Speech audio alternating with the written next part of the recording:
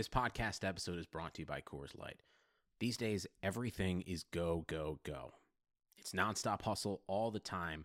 Work, friends, family expect you to be on 24/7. Well, sometimes you just need to reach for a Coors Light because it's made to chill. Coors Light is cold lagered, cold filtered, and cold packaged. It's as crisp and refreshing as the Colorado Rockies. It is literally made to chill. Coors Light is the one I choose when I need to unwind. So when you want to hit reset, reach for the beer that's made to chill. Get Coors Light in the new look delivered straight to your door with Drizzly or Instacart. Celebrate responsibly. Coors Brewing Company, Golden, Colorado. Support for this podcast comes from U.S. Bank. When it's time for a new credit card, the best ones do way more than just buy stuff. And that's why U.S. Bank offers credit cards that make every day more rewarding. Earn cash back, score points when you shop, dine out, travel, or binge watch, or get a low intro APR. U.S. Bank credit cards were designed to fit your lifestyle. So make every day more rewarding and check out usbank.com/credit card. U.S. Bank credit cards are issued by U.S. Bank National Association ND. Some restrictions may apply. Member FDIC. This is the story of Harry's. For decades, one big razor company has relentlessly increased prices and reaped immense profits at the expense of its customers. Then one day, an ordinary guy got ripped off buying razors. He was so fed up that he and his best friend started a company to fix shaving. They called it Harry's. By taking less profit and selling online, Harry's can offer quality blades for less. You can even get Harry's 5-blade razor and shave gel for free when you sign up. Just cover shipping. Click or go to harrys.com and enter code RAZOR at checkout. That's RAZOR, R-A-Z-O-R. Hi there, hockey fans. I'm Paul Bruno, and I'm joined by my co-host AJ Scholes, hosting RotoWire's hockey podcast show. The World Cup continues, AJ, to build to a climax with a surprise participant in the finals. We certainly expected Canada to get there, but Team Euro, which was maligned at the outset by every pundit that I heard, probably got motivation from the lack of regard in the hockey media. I wonder what your thoughts are on that, and more particularly close to home for you, the disappointing showing from the USA, and of course the Russian hockey team didn't deliver the goods either. Yeah, I'll definitely count myself in among the people there that kind of wrote off Team Europe at the start. Didn't look like they were going to gel, but they definitely came together, have looked great down the stretch here. For Team USA, I think John Tortorella's got to go. I'm pretty convinced he sat his Blue Jacket guys against Canada just to avoid them getting injured. The entire team just seemed lost from the onset, and that all starts with the bench boss there. I'm not sure what the answer is for Russia. They've kind of tried everything. They went a little KHL heavy in Sochi for the Olympics. And then this time they went more NHL focused for the World Cup, but there just seems to be something missing for those guys. And they just, their inability to close out games, I think, is holding them back. Well, Phil Kessel sure didn't hold back in his comments. I don't know if you saw the tweets, but that started a bit of a firestorm around the team. And there were a couple other players that spoke out on his comments and other related issues. But you implied that Columbus Blue Jackets coach was calling out his players out, and you see a couple of guys got hobbled here during the course of this series that's not yet over. The final will commence tonight, as a matter of fact, Tuesday. And one of the things that concerns me is star players getting hurt at stuff like this before the season even starts. Marian Gaborik looks like he's going to be out for quite a while. And, of course, there's a couple other players that are dinged up. And you wonder, a guy like Tyler Seguin nursing an injury off this performance too. So does that make you raise a Spocky and eye? Are you concerned about the injury factor before the season starts? It could impact some of the best players in the game.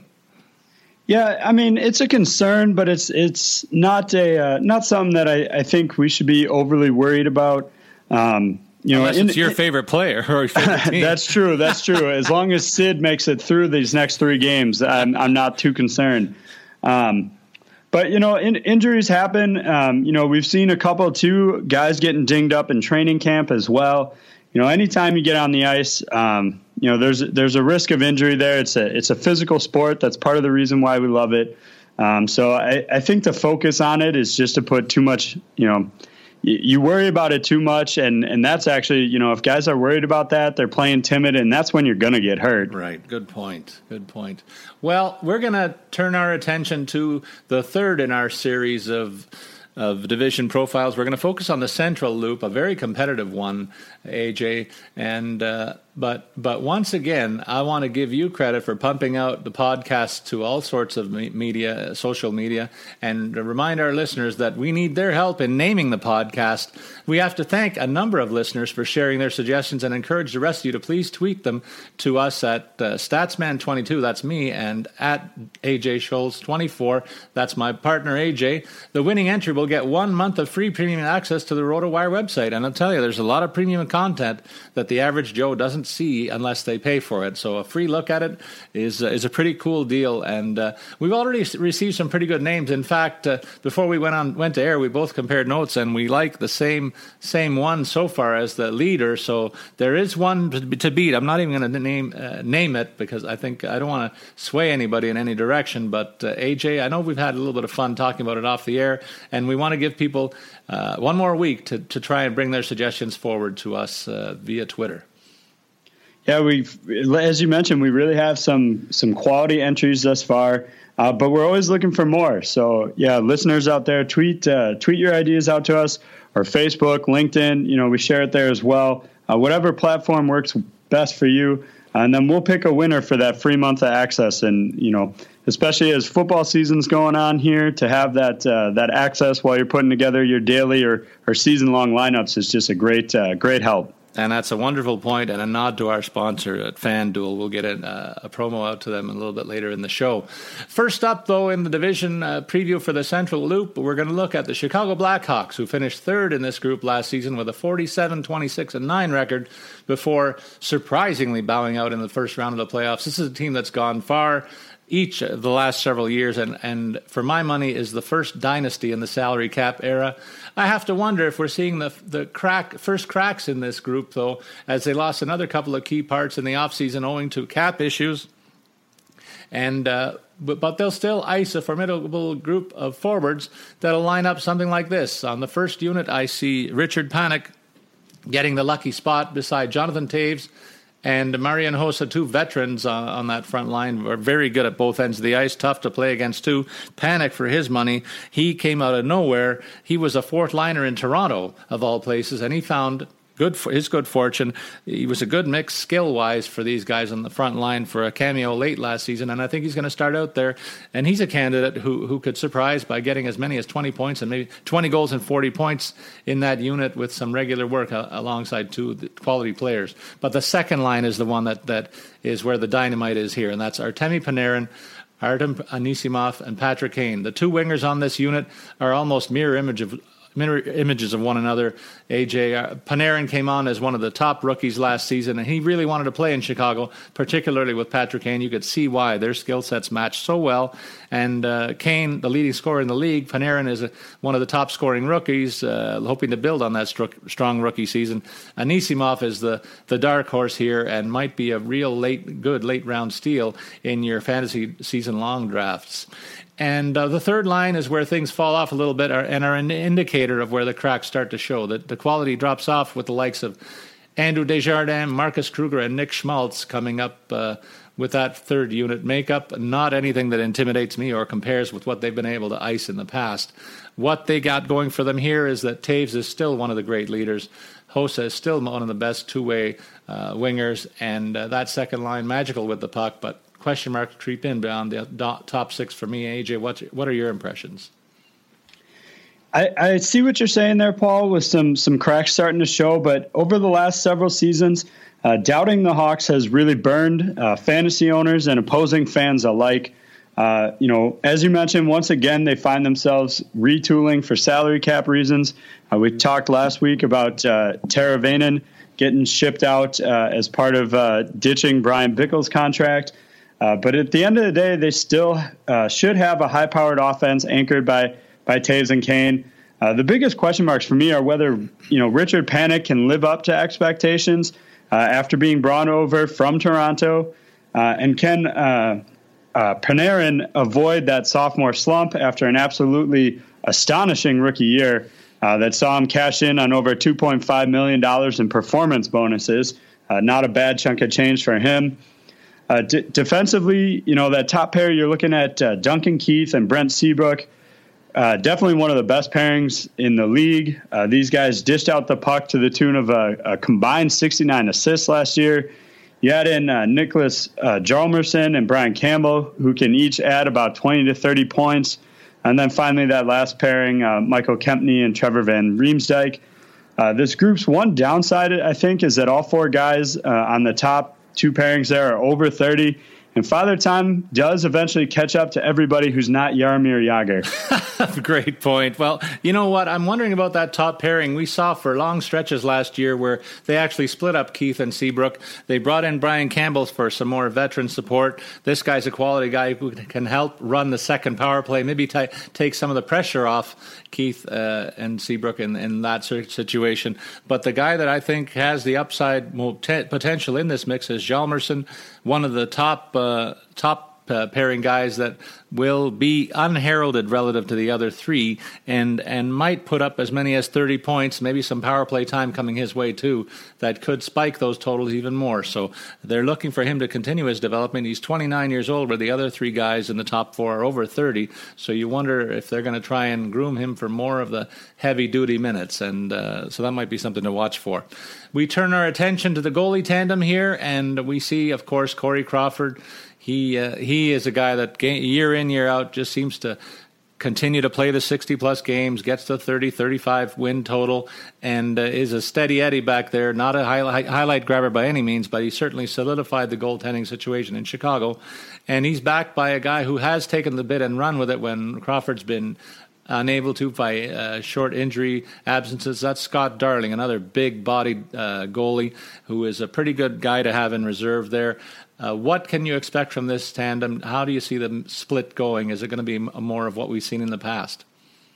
I think with the emergence of Scott Darling, who went 12-8-4 last year with a 2.58 goals against average, I wouldn't be surprised to see Coach Joe Quenneville consider resting Crawford a little bit more to keep him ready for the playoffs. There's very few guys you would put ahead of Corey Crawford, so he's still going to get the lion's share of, starts. Unless you're Team Canada and you can stack a power pair ahead of him like they did for the World Cup. But at the end of the day, he's still a two-time Stanley Cup champion, two-time William M. Jennings Award winner for fewest goals allowed. And he's just an all-around fantastic keeper. But, keep an eye on that as, whether or not the coach there decides to rest him up a little more and keep him playoff ready. I think that's an excellent comment, AJ. Up next, we look at the Colorado Avalanche. This is a team that finished sixth in the division, missing the playoffs with a .500 record. They were 39-39-4. The club and their fan base was no doubt stunned by the midsummer announcement by head coach Patrick Waugh, I'll say former head coach, that he would not be returning. I've not been a fan of his me-first approach. I'll have plenty to say about that near the end of our show, though he had admittedly a distinguished playing career, but it's now my belief that this has carried over into a checkered coaching career that has caused a bit of an upset in the front office there in Colorado, and it's another thing that this team has to overcome in order to contend for a playoff spot. But despite that upsetting development, this is a roster that still boasts a lot of quality among the forward lines. They'll line up something like this with a couple of talented young guys matching up with their old fogey on this roster, and that's Gabriel Landeskog, the captain of the club, and Nathan MacKinnon, one of the rising stars in hockey. He was fabulous for Team North America in the preliminary round of the World Cup, and looks like he's ready to really emerge to that next level of top-tier players in the league. I can see this guy being a point-a-game guy this year. And, of course, maybe Jaromir Jagr light is Jarome Iginla, who is a guy that's still first-line minute capacity, and as long as he's there, he's going to collect 20 to 25 goals again, because that's just what he does. Still plays a tough, mean game, and there's a lot of respect for the way he plays, and so he'll get a lot of room and give a lot of room to his line mates the aforementioned skilled duo. Then on the second line, they brought in Joe Colborne, who's starting to make some strides as a pro. This guy's a big body and a skilled forward, not the speediest guy, but really a good element that I could forecast being on the power play. The guy that goes to the front of the net, chips in some garbage goals, and maybe pads his totals that way to build on a season and maybe get to his first 20-goal campaign as a pro. He'll also have the opportunity to play with dynamic Matt Duchene at center, and Blake Como, who is an underrated player on the right wing. He's a guy that I could peg it for as much as 40 points in a kind of an unsung role. Duchene, McKinnon, those are two forwards that will flirt with the point-a-game mark, in my opinion.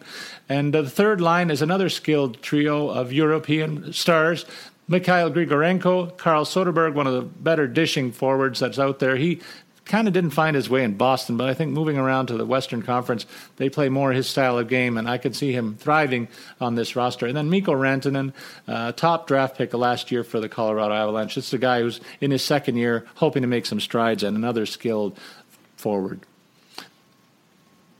Yeah, this team has, as you mentioned, a unique blend of veterans looking for that first title, Jerome McGinley and Blake Como, and then some up-and-coming talent like Landeskog and McKinnon. One of those young guys I'm excited to see is Mikko Rantanen. He averaged over a point per game with AHL San Antonio last year, and once he returns from a sprained ankle, he could slide up into that second line. If you're in a keeper or dynasty league or looking for a late-round sleeper, you might want to give this guy a good long look. And, Paul, I'm not sure if you agree with me or not, but this might be one for the loony to dollar bet we have going. I'll say Rantanen cracks that 35-point mark and can put up over 15 goals this year. What do you think? I'm going to say I'll take the under on that one just because of the third-line minutes, but I do like your chances there if he does get a regular turn and maybe threatens for top six. Sure. Well, I'll take you up on it. We'll settle up in Vegas this year. Defensively, you got Francois Beauchemin, Tyson Barrie, Eric Johnson, and Nikita Zadorov, who is a relative unknown with just 89 NHL games under his belt. And then their final pair there, Patrick Wiercock and Fedor Tutin. Outside of Tyson Barrie, I think this is the biggest chink in the armor for this team. The bottom pairing of Wiercock and Tutin is going to be shaky at best and at worst could give up a ton of goals if they're caught out against opponents' top lines, which is almost inevitable on the road when the home team has that last change. So a real liability, I think, there. Yeah, I would agree that the defensive side of the puck is a real concern for this group. They certainly will lean on Francois Beauchemin in that regard, one of the top shutdown defensemen in hockey. He's not a guy that's going to get big points, but he seems to always reach the 10-goal mark. He's kind of like one of those 10 and 15 kind of defensemen, not a guy that's going to rate in the top 15 scorers among defensemen scoring, but double digits in goals is not unlikely for him. A guy that I think could see a spike in goal scoring on this blue line is Zadorov. He's partnered with Eric Johnson, formerly a very high draft pick a few years ago, who never really has reached his true potential. But this is an offensive-minded club, and Zadorov and Johnson could be a pretty good offensive pairing on that second unit. Zadorov has only played 89 NHL games, but there's a lot of quality in this guy's skill set, and I think he could be a guy that could blossom in his second year as a pro. The Wiercock-Tutin pairing is another offensively gifted one. Tutin is undersold as one of the better puck-moving guys out of his own end. But again, I have the concerns on the defensive side of the puck. They're going to impact the goaltending tandem of Semyon Varlamov and Calvin Pickard. Pickard slowly has entered into this picture, but make no mistake, Semyon Varlamov is the guy they're going to count on to play upwards of 60 games this season. He had a bit of a step backwards last year with a not one of the better goaltending averages among the top 15 goalies rather. And Pickard, though, he outperformed him when you look at the goalie stats. I know you're going to get into that a little bit. I think that they're going to struggle to be a top tandem just because of the quality of the D lines in front of them. Somehow, despite playing under, arguably one of the best goalies of all time in Patrick Waugh, Varlamov got worse and posted a disappointing 2.81 goals against average. And Pickard, logged a somewhat similar 2.56. I don't know if it's the D in front of them or not, But I don't think either netminder is going to approach that 30-win mark this year. Well, I would have to agree with you. They're in tough in this division, and that's probably going to be a high water mark for them if they can get there. I don't think they will. I agree with that assessment. Up next, there is a cloud, as I mentioned. Tyler Seguin's injury kind of makes me wonder about the Dallas circumstance, if he can recover early on and not have any setbacks. But also, Jamie Benn is in that regard with the red cross beside his name as the season begins.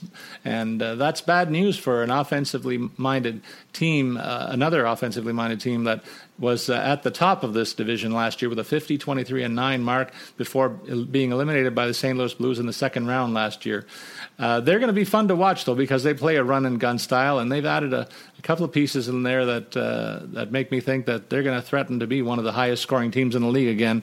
The lucky guy that plays with Seguin and Benn, if they're healthy, is Patrick Sharp, no stranger to the scoring sheet, and he's a guy that could score as many as 30 goals on this line. That's how good a sharpshooter he is, and Seguin and Benn will, if they're healthy, be in the top 10 scorers at the end of the year. They've threatened that in the last couple of seasons, so it drops off a little bit after that. Naturally, it would with any club, but Jason Spezza is kind of almost the signature player here in Dallas for me, AJ, because he plays the run and gun style. He taps the goalie on the pad at the beginning of the game and never sees him again until the end for his own roster. So he loves the way they play it here, and he'll be a guy who piles up some points on the power play, getting up in years as a 33-year-old, but still capable of 65 to 70 points, I think, on this roster.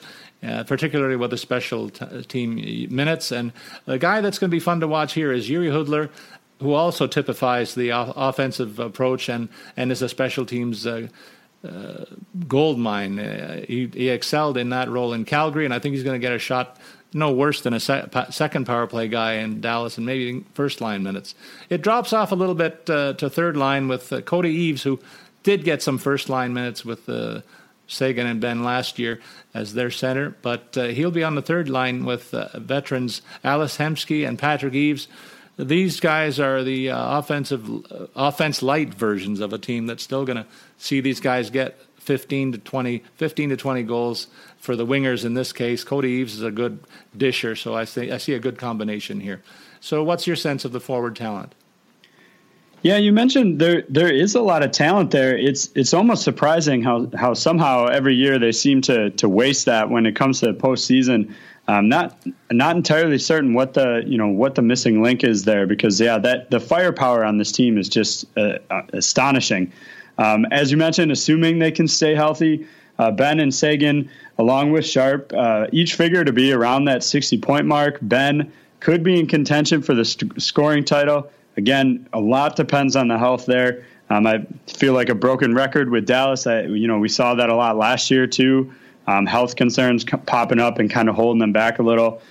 I think what can't be overstated about this team and this organization is their ability to bring in veterans who can still put up solid numbers. We saw that with Sharp and Spezza, and then I expect to see more of the same out of the new man, Jiri Hudler. One last guy I do want to mention is Matthias Janmark. He went 15-14 in his rookie year, could elevate himself above Cody Eaves for that spot in the middle of the third line.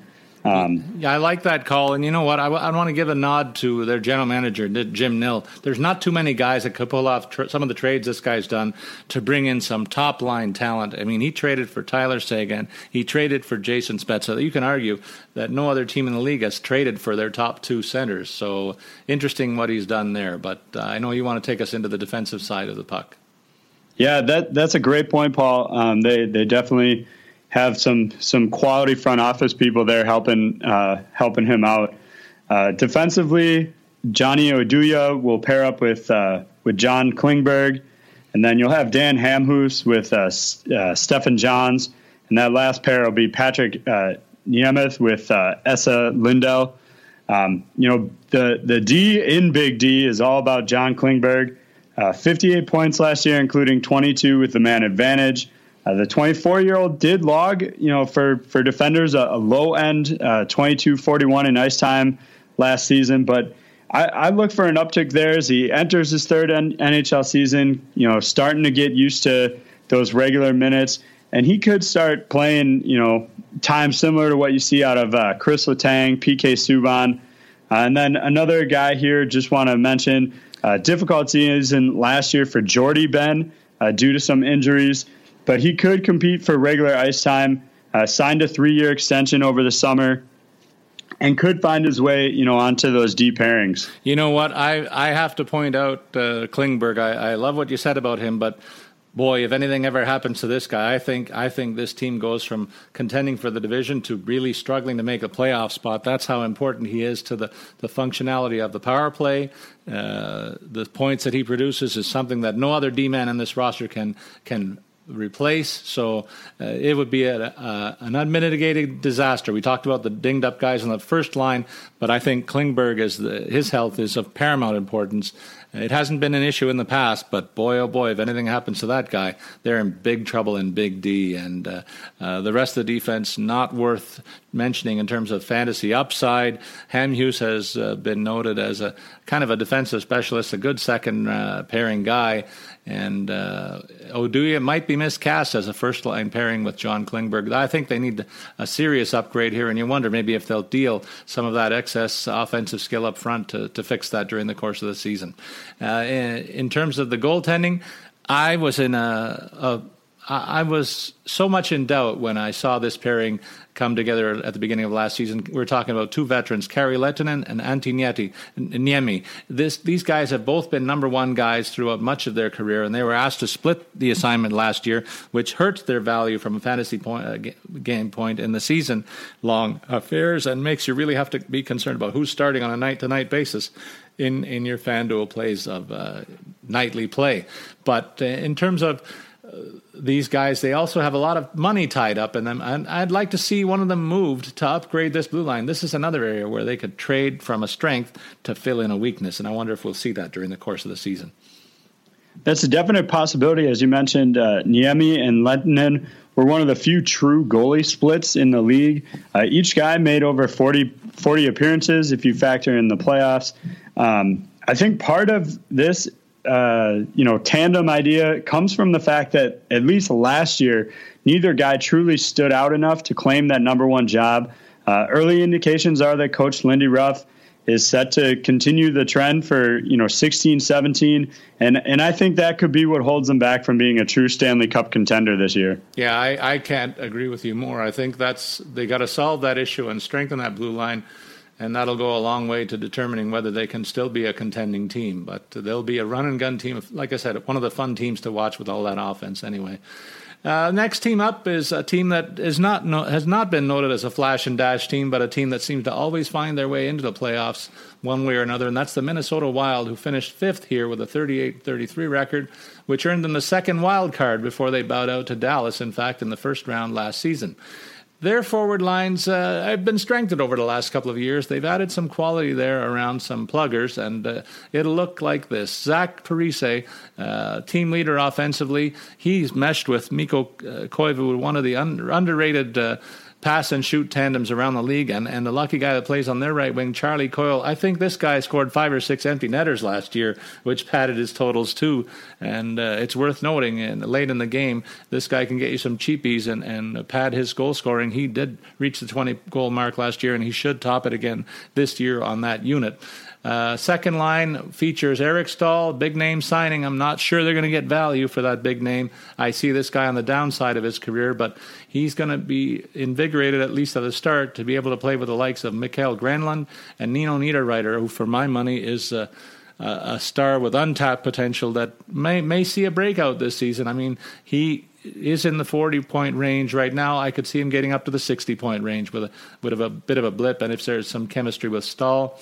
It drops off onto the third line, where they had some pluggers here for years, and they're names like Jason Zucker, Eric Hull, and Jason Pominville. Pominville used to be a front liner in Buffalo, but gradually has seen his role diminish, so don't overpay for name recognition there is one of the tips that I like to give to fantasy season-long players. Now, in terms of summarizing this group, Parise played in the World Cup, confirming a recovery from back issues that he suffered late last season. Koivu is an underrated playmaker. And Coyle is a responsible two-way guy. Stahl, a big-name addition, but is he past his best before date? And final question, when will Niederreiter achieve predicted stardom? I wonder if, AJ, you have some of those answers. I don't know if I have all the answers there, but I am expecting the Wild to drop down even further in the standings. I share your concerns about Eric Stahl. While still better than most, I just don't think he's a top 6 center anymore. I look for him to struggle to get 30 points. A little bit of a bold prediction there. He has produced in the past, but he was not that impressive in New York. He was a little miscast there. They had him on the wing for a while, but not expecting a lot out of him. And consequently, that's going to, Eric Haula could move up to that second line sometime before the trade deadline. I do think the one X factor here with this team is new coach Bruce Boudreau. Under the previous regime, the squad really played like a bunch of individuals on the ice together. Boudreau might just be able to turn them into a team and start to maximize their potential there. On the defensive side of the puck, you got Ryan Suter, who is just one of their top guy here, paired up with Jared Spurgeon, Jonas Brodin, and Matthew Dumba, and then that last group, Marco Scandella and Mike Riley. And outside of Madison native Ryan Sutter, throw a little plug in there for the hometown. This is it's a young, untested group that does have some potential. My favorite here out of those guys is Matthew Dumba, the 22-year-old. Could be a standout among those youngsters and could come close to that 40-point mark, especially if his role on the power play continues to grow. Yeah, it's worth pointing out here that Ryan Suter is one of the top guys. In fact, I think he led the league in terms of minutes per game. And they've been grooming Dumba to be a top pairing guy, particularly on the power play. This guy is a booming slapper that is a nice compliment for Sutter, who likes to dish the puck and move it around. Maybe that's a good-looking pairing on that power play. Then Spurgeon is a smallish guy in stature, but also a guy who plays big minutes and does pile up some points because he can really move the puck around too. Scandella, another guy with a big shot. So they have no shortage of talented upside on the offensive side of the puck from the blue line, but these guys can also play in the defensive end, and maybe Dumba's ceiling is going to be only limited by his ability to show that acumen in the defensive zone, because this is a guy who has all the offensive skills, and he could be among the contenders for the top scoring defenseman in a couple of years, and we might see a step in that direction, a real step in this direction this year. So that's what I'm looking for from this group, AJ. In terms of the goaltending tandem, Devan Dubnyk is a guy, every time I see this guy's name, I wonder why the heck did Edmonton let him go? It goes as far back as that, because even with them, he had 2 very good seasons in terms of goals against average before he took a step backward, and they really soured on him quickly. But ever since he's wound up in Minnesota, boy, has he been consistent in delivering the goods and putting up really good numbers for really an underrated defensive team and the quality that he is as a goaltender. He can be backed by Darcy Kemper, who has had injury issues that have kept him from really being a factor in this goaltending mix other than a fill-in. So look for Dubnyk to carry the load here, and he could be a guy that threatens the 30-win plateau, depending on how good the rest of this team is, in my opinion. I'm going to disagree with you just a little bit here, Paul. I think even, we mentioned a few other weak spots. Their third line, maybe some of those other, defenders, whether or not they can, reach their potential. Despite some of those concerns, I think goaltending is really what's going to sink this team. Dubnyk completely fell apart against Dallas in the playoffs, put up a 3.34 goals against average, and just doesn't seem to hold up under the pressure. That could be part of the reason why Edmonton let him go. I do think if the rest of the team does manage to keep Minnesota in contention, if they're able, if Boudreau is able to kind of bring them up, they could be looking to make an improvement here at the trade deadline. So it looks like another loony bet here, because I think more of Dubnyk than you do, and you're going to lose your membership in the Devan Dubnyk fan club, I think, based on those comments. We'll take a pause from our outline of this division for a second, though. We want to turn your attention to the fact that we do have a sponsor in FanDuel. And I know, AJ, you and I are getting fans ready for the hockey season here, but our sponsors at FanDuel would like us to remind fans that the NFL season is now in motion. Fantasy football fans have all the victory every Sunday. FanDuel, fantasy football for everyday fans. New contests starting every week. No busted seasons. Just pick a contest, choose your team, and watch your score real time. New this year, there's an upgraded experience where you get even more contest variety. Try beginner contest for new players only. Settle a score with a friend in a head-to-head contest.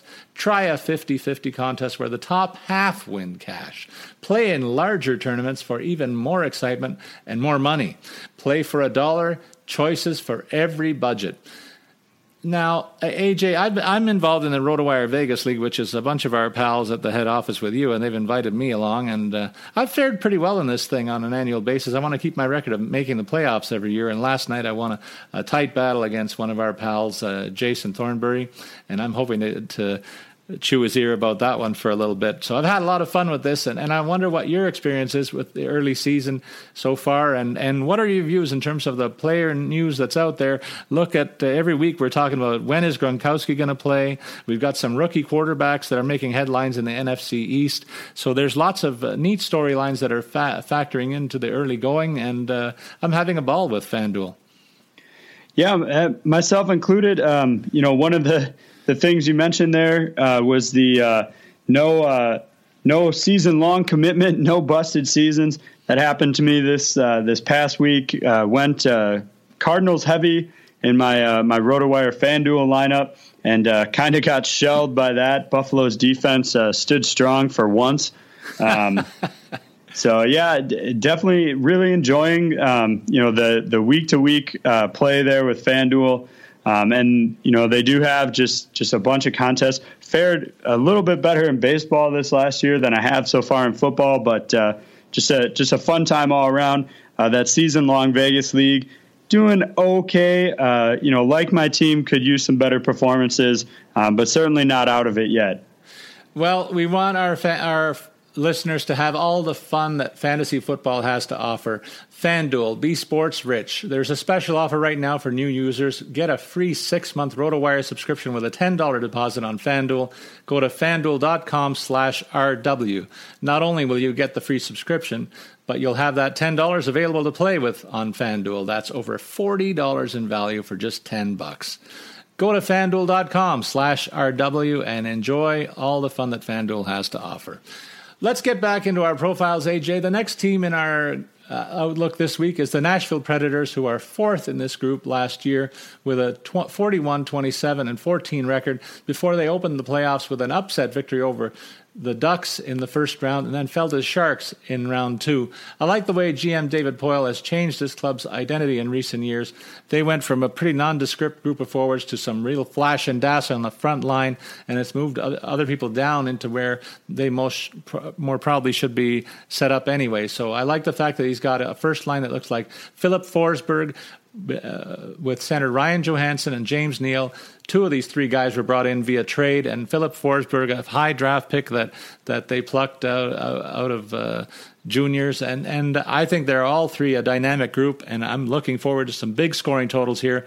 I think that two of these three guys should even top the 30-goal mark. You might see as many as 90 goals from this forward group, and some big point totals as well. When you think about the Nashville team, you don't think about high-scoring totals, and maybe that's a chance for you in season long to snap one or two of these guys up in later rounds, but certainly on a nightly basis, they're going to factor into the club's power play as well.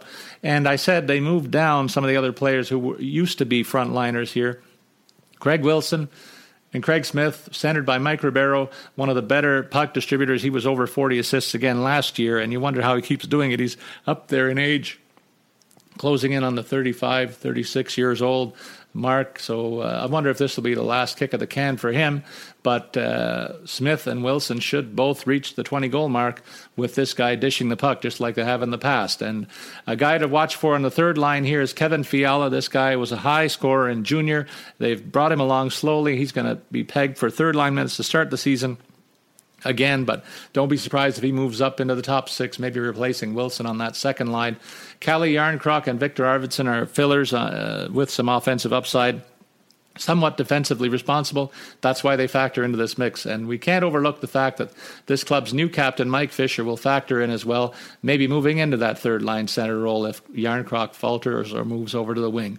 There's a lot of moving parts here, some formidable talent on the top line, and don't forget about Ribeiro's ability to dish the puck with the best, elevating those two good two-way wingers. So keep an eye on this team. There's a lot of upside, and you might be able to sneak some good value out of them in your season-long drafts. What do you think, AJ? Yeah, you mentioned James Neal there, a great addition as a 30-goal scorer. I would not take the under on that prediction of 90 goals out of that top line. If The one concern with James Neal is you have to be willing to accept the liability for his penchant for ending up in the penalty box. Spent 58 minutes there last year. Drove me nuts in Pittsburgh. Has the ability to score, but just tends to make some pretty glaring mistakes when it comes to picking up penalties. And you mentioned it a little bit. I really love the young talent on this team. Kevin Fiala, he led AHL Milwaukee with 50 points last year. He just seems to have the ability to draw defenders to him in order to open up time and space for his line mates. I'll also mention for all you Dynasty League owners out there, one guy to keep an eye on, Vladislav Kamenev. He notched 37 points in the AHL last year, which included 8 power play goals. That's, like I said, great kind of dynasty look for that guy. Things are definitely looking up in Smashville. I love that call. Yeah. I got to watch him a little bit, with AHL Milwaukee, only a short trip here from Madison. So definitely my hometown team outside of Pittsburgh, like Nashville, just being able to watch him close to home here. Defensively, you've got PK Subban arrives in exchange for departed former captain Shea Weber. We talked about it 2 weeks ago, but I truly believe this will go down as a net positive for the Predators. And then with a partner like Roman Josi, Subban could walk away with the Norris Trophy this year and blow his career high of 60 points out of the water. There's definitely a drop-off after that with Matthias Ekholm and Ryan Ellis, and then Peter Granberg and Yannick Weber. But with how talented that top pairing is, how could there not be a drop-off there? What do you see, Paul? Well, I like the call that you make on Subban there. This is a really good situation for him because he's been fortunate to play with Andrei Markov in Montreal. Roman Josi is just a younger version of Markov, a very skilled guy. He's a threat to score on every rush or set up a goal with every rush, it seems. He's just such a dynamic player who will he actually emerge from the shadow of Shea Weber even during the course of last season. So it'll be interesting to see if they compete for the team leadership here, the way they run the club. But if they mesh on that first defensive unit, they could be the best defensive pairing in the league in terms of point scoring. I could see them each topping the 60-point mark. Don't sleep on Josi. He's a guy that's underrated, if I find, in season long and in terms of the nightly play. He's a guy that will log quarterback minutes on that power play. Subban's not a quarterback type. He's a guy that's more of a shooter. So if there's a setup guy and a shooter, it'll be Josi setting up and Subban doing the shooting with that big clapper of his. And of course, there's a drop-off in terms of the ice time on the power play to a second unit that features Matthias Ekholm and Ryan Ellis. But they're both guys that eat up a lot of minutes. In any case, they'll play upwards of 20 to 25 minutes a night. Top four of this group is maybe the top four in the league, I think, in terms of quality from 1 to 4. There's a bit of a drop-off with Granberg and Weber beyond them. But, hey, with how good that top four is, these guys could be me and you, and I think that'd still be a pretty good top 6 defense. In terms of the goaltending, the guy behind all this talent on the blue line is Pekka Rinne, who was kind of dropped off a little bit last year from being ranked at the beginning of the season with the rarefied air around Carey Price for my money. Pekka Rinne took a bit of a drop last season. He did win 34 games, but I thought the goals against was a little bit higher than it should have been in his case. And I look for him to potentially rebound this season. He's going to get a heavy workload again. His backup this time around will be Marek Mazanek. If anything happens to Rinne, don't be afraid to put Mazanek in there. This guy's tried and true in the American League, and I think is a guy that can step in. He's the new mold. It seems a lot of teams are relying on European goaltending. I don't know what the heck is in the water in terms of the Euro goalies, but certainly see a lot of them coming into the league, and you wonder how good this guy can be. And there's even a third guy in the mix that I know you want to talk about. Yeah, definitely. Pekka Rinne is the stud here. 34, 21, and 10 last year, including 4 shutouts. You did mention a bit of a drop-off. Fantasy owners probably would like to see that 2.48 goals against average come down a little, and he's certainly capable of that. And, like you said, Marek Mazanek's going to be the backup at the start, but in my opinion, their true future netminder is still back in Milwaukee. UC Saros was named to the AHL All-Rookie team, posted a 29-8 record, and was 4th best in the AHL in goals against average at 2.24. And one of those 3 guys ahead of him included Pittsburgh's Matt Murray. So, he's shown that he can be up there. Whether he can do it night to night and at the NHL level still remains to be seen. But, for my money, if I'm picking a future replacement someday down the road for Pekka Rinne, I'm going UC Saros here. And there you have it from our Milwaukee Admiral scout, AJ Scholes. Great call on that one. We'll keep an eye out.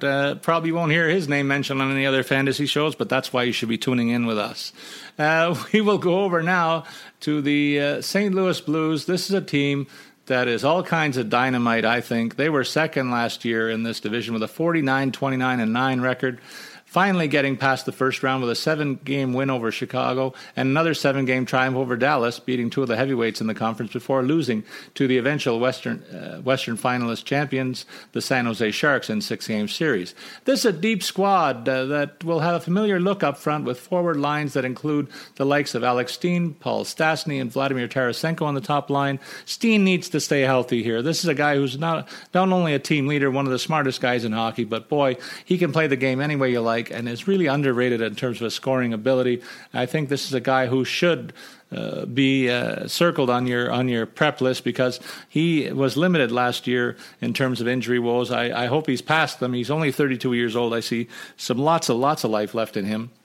And he's paired with 2 other guys. Vladimir Tarasenko obviously is on everybody's radar. This guy had the breakout season last year. And don't sleep on a guy like Paul Stastny, one of the better distributors who's going to make these guys look good on that top unit. All kinds of firepower there. The drop-off is only slight into the second line where they feature Jaden Schwartz with Yori Laterra and David Perron. All 3 of these guys can fly. Laterra is a very good distributor as well. It seems like I'm pointing out a lot of puck distributors in this division, and the center ice position is very deep in this particular grouping. I think it's the best group in the NHL, this division, top to bottom, actually. And Schwartz and Perron, speedy guys that could each top the 20-goal mark in the second-line role. A guy to watch on the third line, Robbie Fabry. This is a guy who had a spectacular junior career, and people are waiting for him to explode offensively, and we might see a step up in that direction, and he could threaten for top 4 minutes, and if he does get that, this guy can get as many as 50 points, in my opinion, AJ. But for now, he'll start out with the likes of Vladimir Sobotka and Patrick Berglund on that third unit with a big arrow pointing up for me. What about your views? Yeah, if I'm building a top 6, this is the combination that I would look for. You've got a point per game talent in a guy like Tarasenko, a pair of snipers in the form of Schwartz and Perron, veteran leadership from Steen, and a duo in the middle there that can really rack up assists in Laterra and Stastny. That top 6 is just stacked. As you kind of alluded to. My one concern is if Sobotka does not return to the NHL, which, for the next few hours seems to be the case, but the winds could shift here. By the time we're done recording the podcast, it could be that he's, going to come back. But if he doesn't, their third line becomes a major concern. They could shift Fabry over to center, but then they get weaker on the wings there. And I just don't think there's any immediate answers, if that happens, that exist within the organization. And I think they'll need to find some assets to trade in order to boost that bottom of their forward lineup if they can't get that guy to come over. Defensively, another kind of quality group of guys. You got Jay Baumeister and Alex Perangelo, who takes over as the 21st captain in their history. Joel Edmondson and Colton Parayko, and then finally Carl Gunnarsson and Kevin Shattenkirk. And for all the offensive production through their forwards, I do think they're lacking some points outside of Shattenkirk, who did register his third consecutive season with 25 points on the power play. The concern with him is his plus-minus rating, which ended at a -14 last year. But I guess, when you have guys like Tarasenko and those other forwards we mentioned, you don't really need to worry too much about offensive contributions from the blue line. Can let those guys focus on being solid defensively. Not sure if you agree there or not, Paul.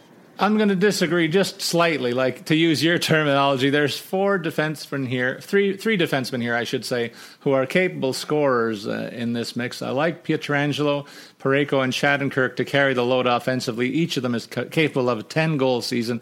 It's just a matter of how many assists can you get. I can see them each flirting with the 40-point campaign.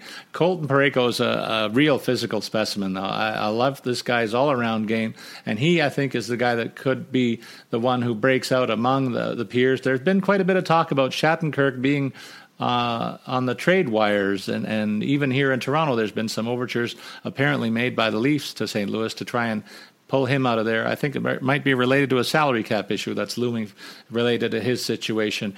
But other guys like Carl Gunnarsson, Joel Edmondson, and Jay Baumeister, despite the fact he was a Team Canada stalwart, none of these guys is scoring types. So focus on, if you're looking for points, it's Pietrangelo, Parayko, and Shattenkirk in this mix for me.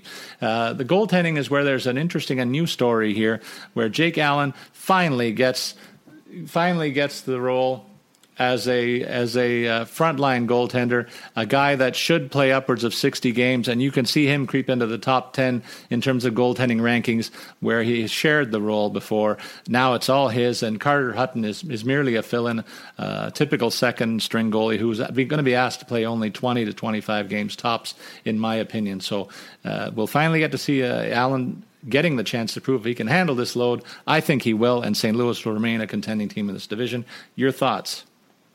After, as you mentioned, Jake Allen's going to be the go-to. After trading away Brian Elliott and then signing Allen to that 4-year extension worth $17.4 million, General Manager Doug Armstrong has officially tied himself and I think his job in St. Louis to the abilities of the 26-year-old there.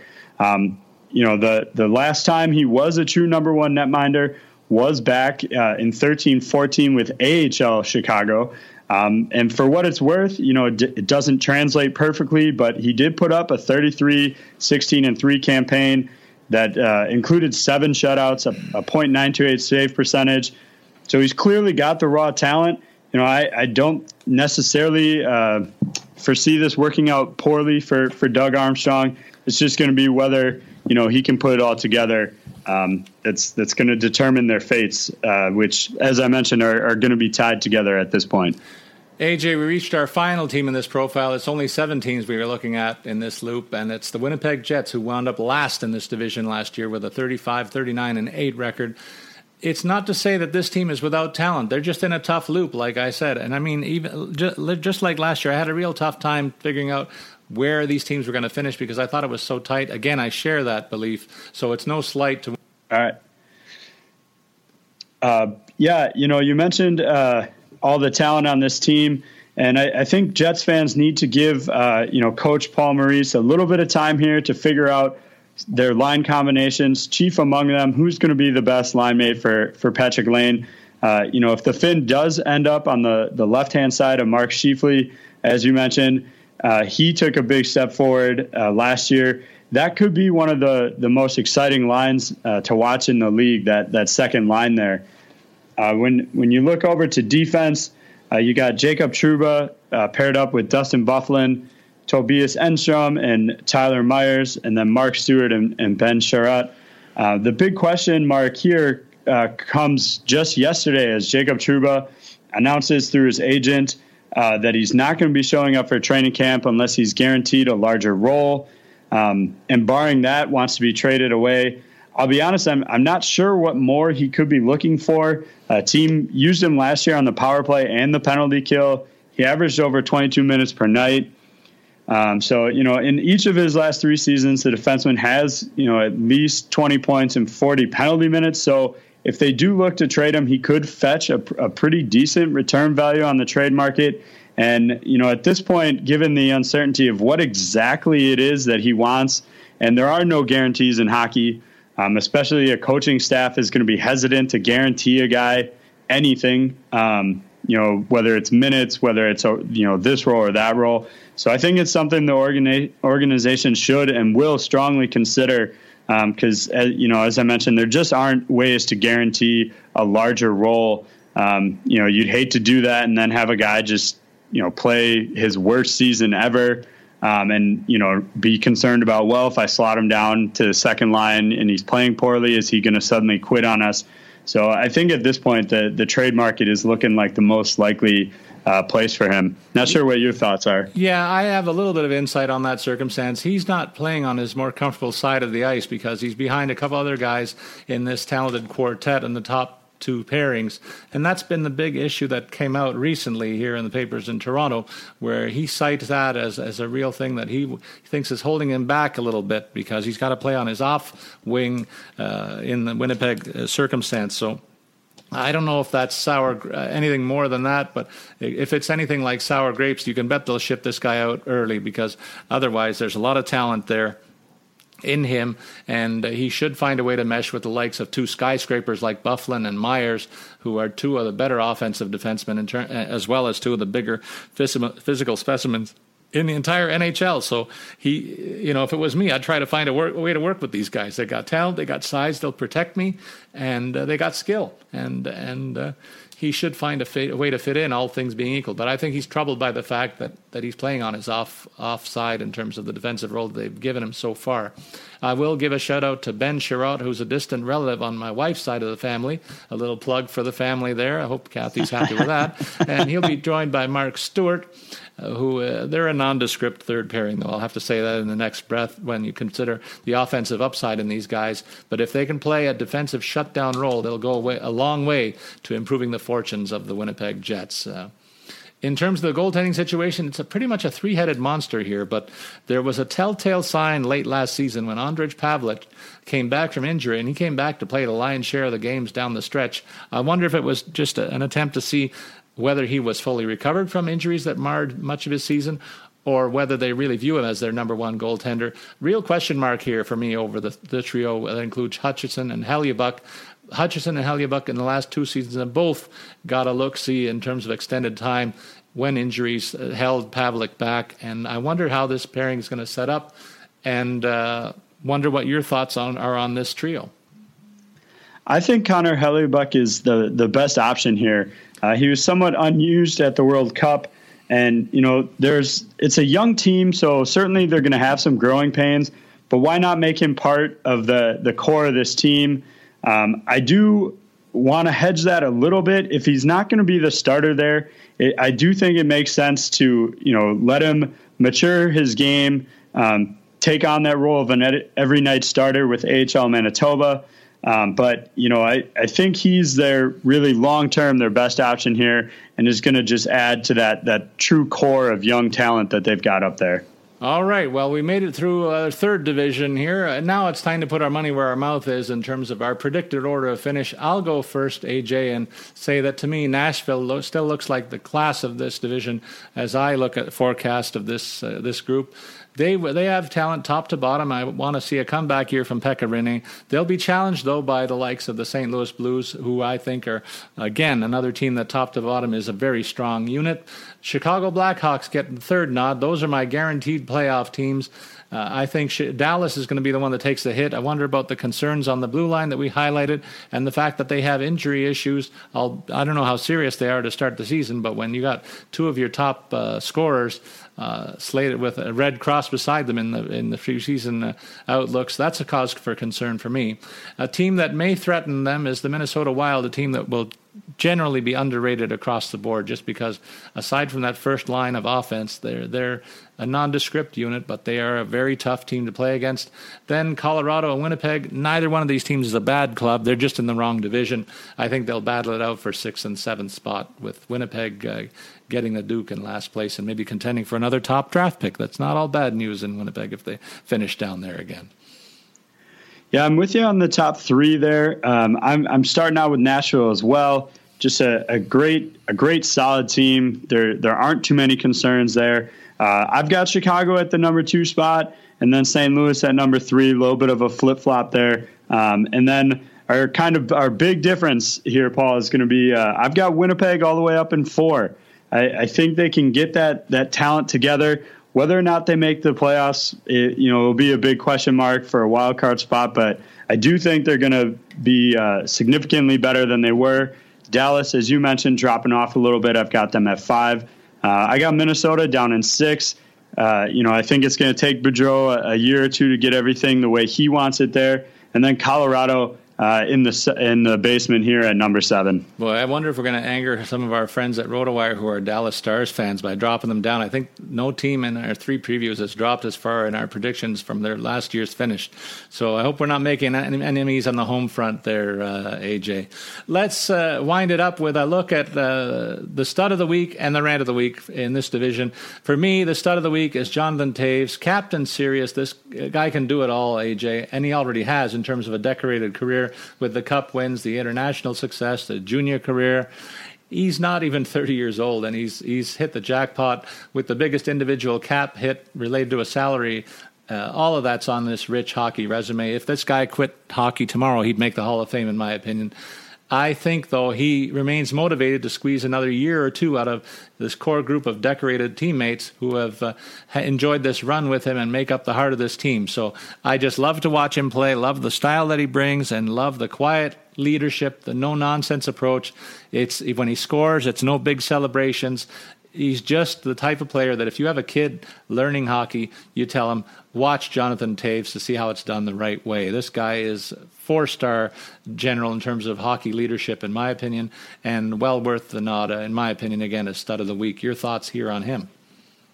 Yeah, there's really not much more to add. He's just a phenomenal player, a great standard bearer for the team. He doesn't, because he is a little bit more of a quiet leader, he doesn't necessarily get the bright lights that you see for guys like Ovechkin and Crosby, but he certainly could be one of those top guys, both from a character and on ice standpoint.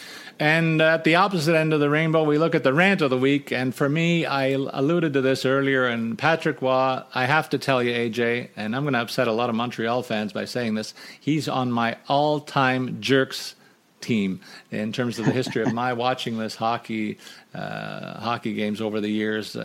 This guy walked out on the Avalanche as a coach, just like he did as a player with the Canadiens.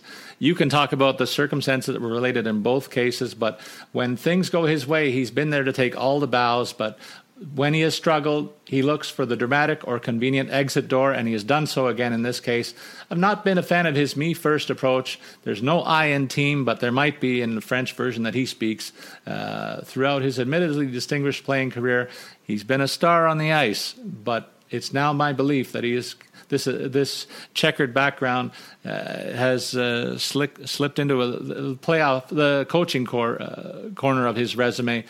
Tell me how this guy is a team guy and why he should be employed elsewhere in hockey beyond his experience in Colorado. I know he's hoping for probably a gig in Quebec City. Maybe that's the only other place he'll get a job, but I just don't like the way he handled himself this summer and leaving his team in the lurch late in the summer when he made this decision. You won't get a lot of argument from me on anything there. If there's one thing to be, highlighted from his time coaching, I think that he's shown some willingness and success in actually pulling the goalie early. As a hockey fan, I sit there and watch the clock tick down, and coaches wait until a minute and a half to pull the goalie. And I just don't think it's enough time.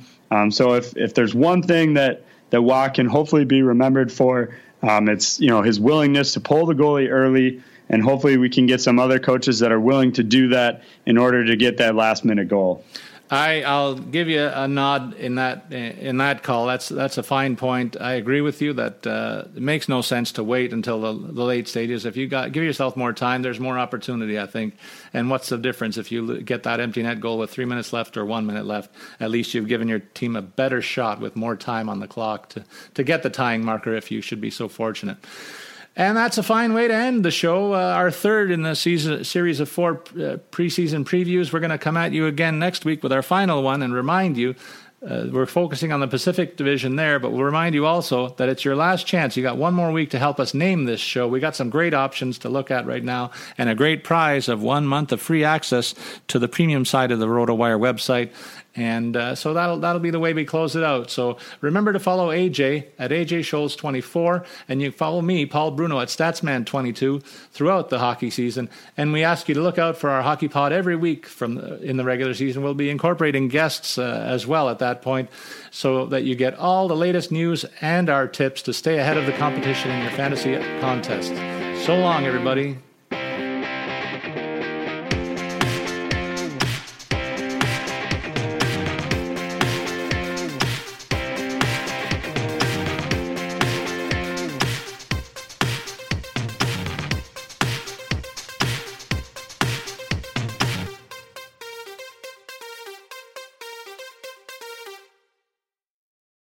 This is the story of Harry's. For decades, one big razor company has relentlessly increased prices and reaped immense profits at the expense of its customers. Then one day, an ordinary guy got ripped off buying razors. He was so fed up that he and his best friend started a company to fix shaving. They called it Harry's. By taking less profit and selling online, Harry's can offer quality blades for less. You can even get Harry's 5-blade razor and shave gel for free when you sign up. Just cover shipping. Click or go to harrys.com and enter code RAZOR at checkout. That's RAZOR, R-A-Z-O-R.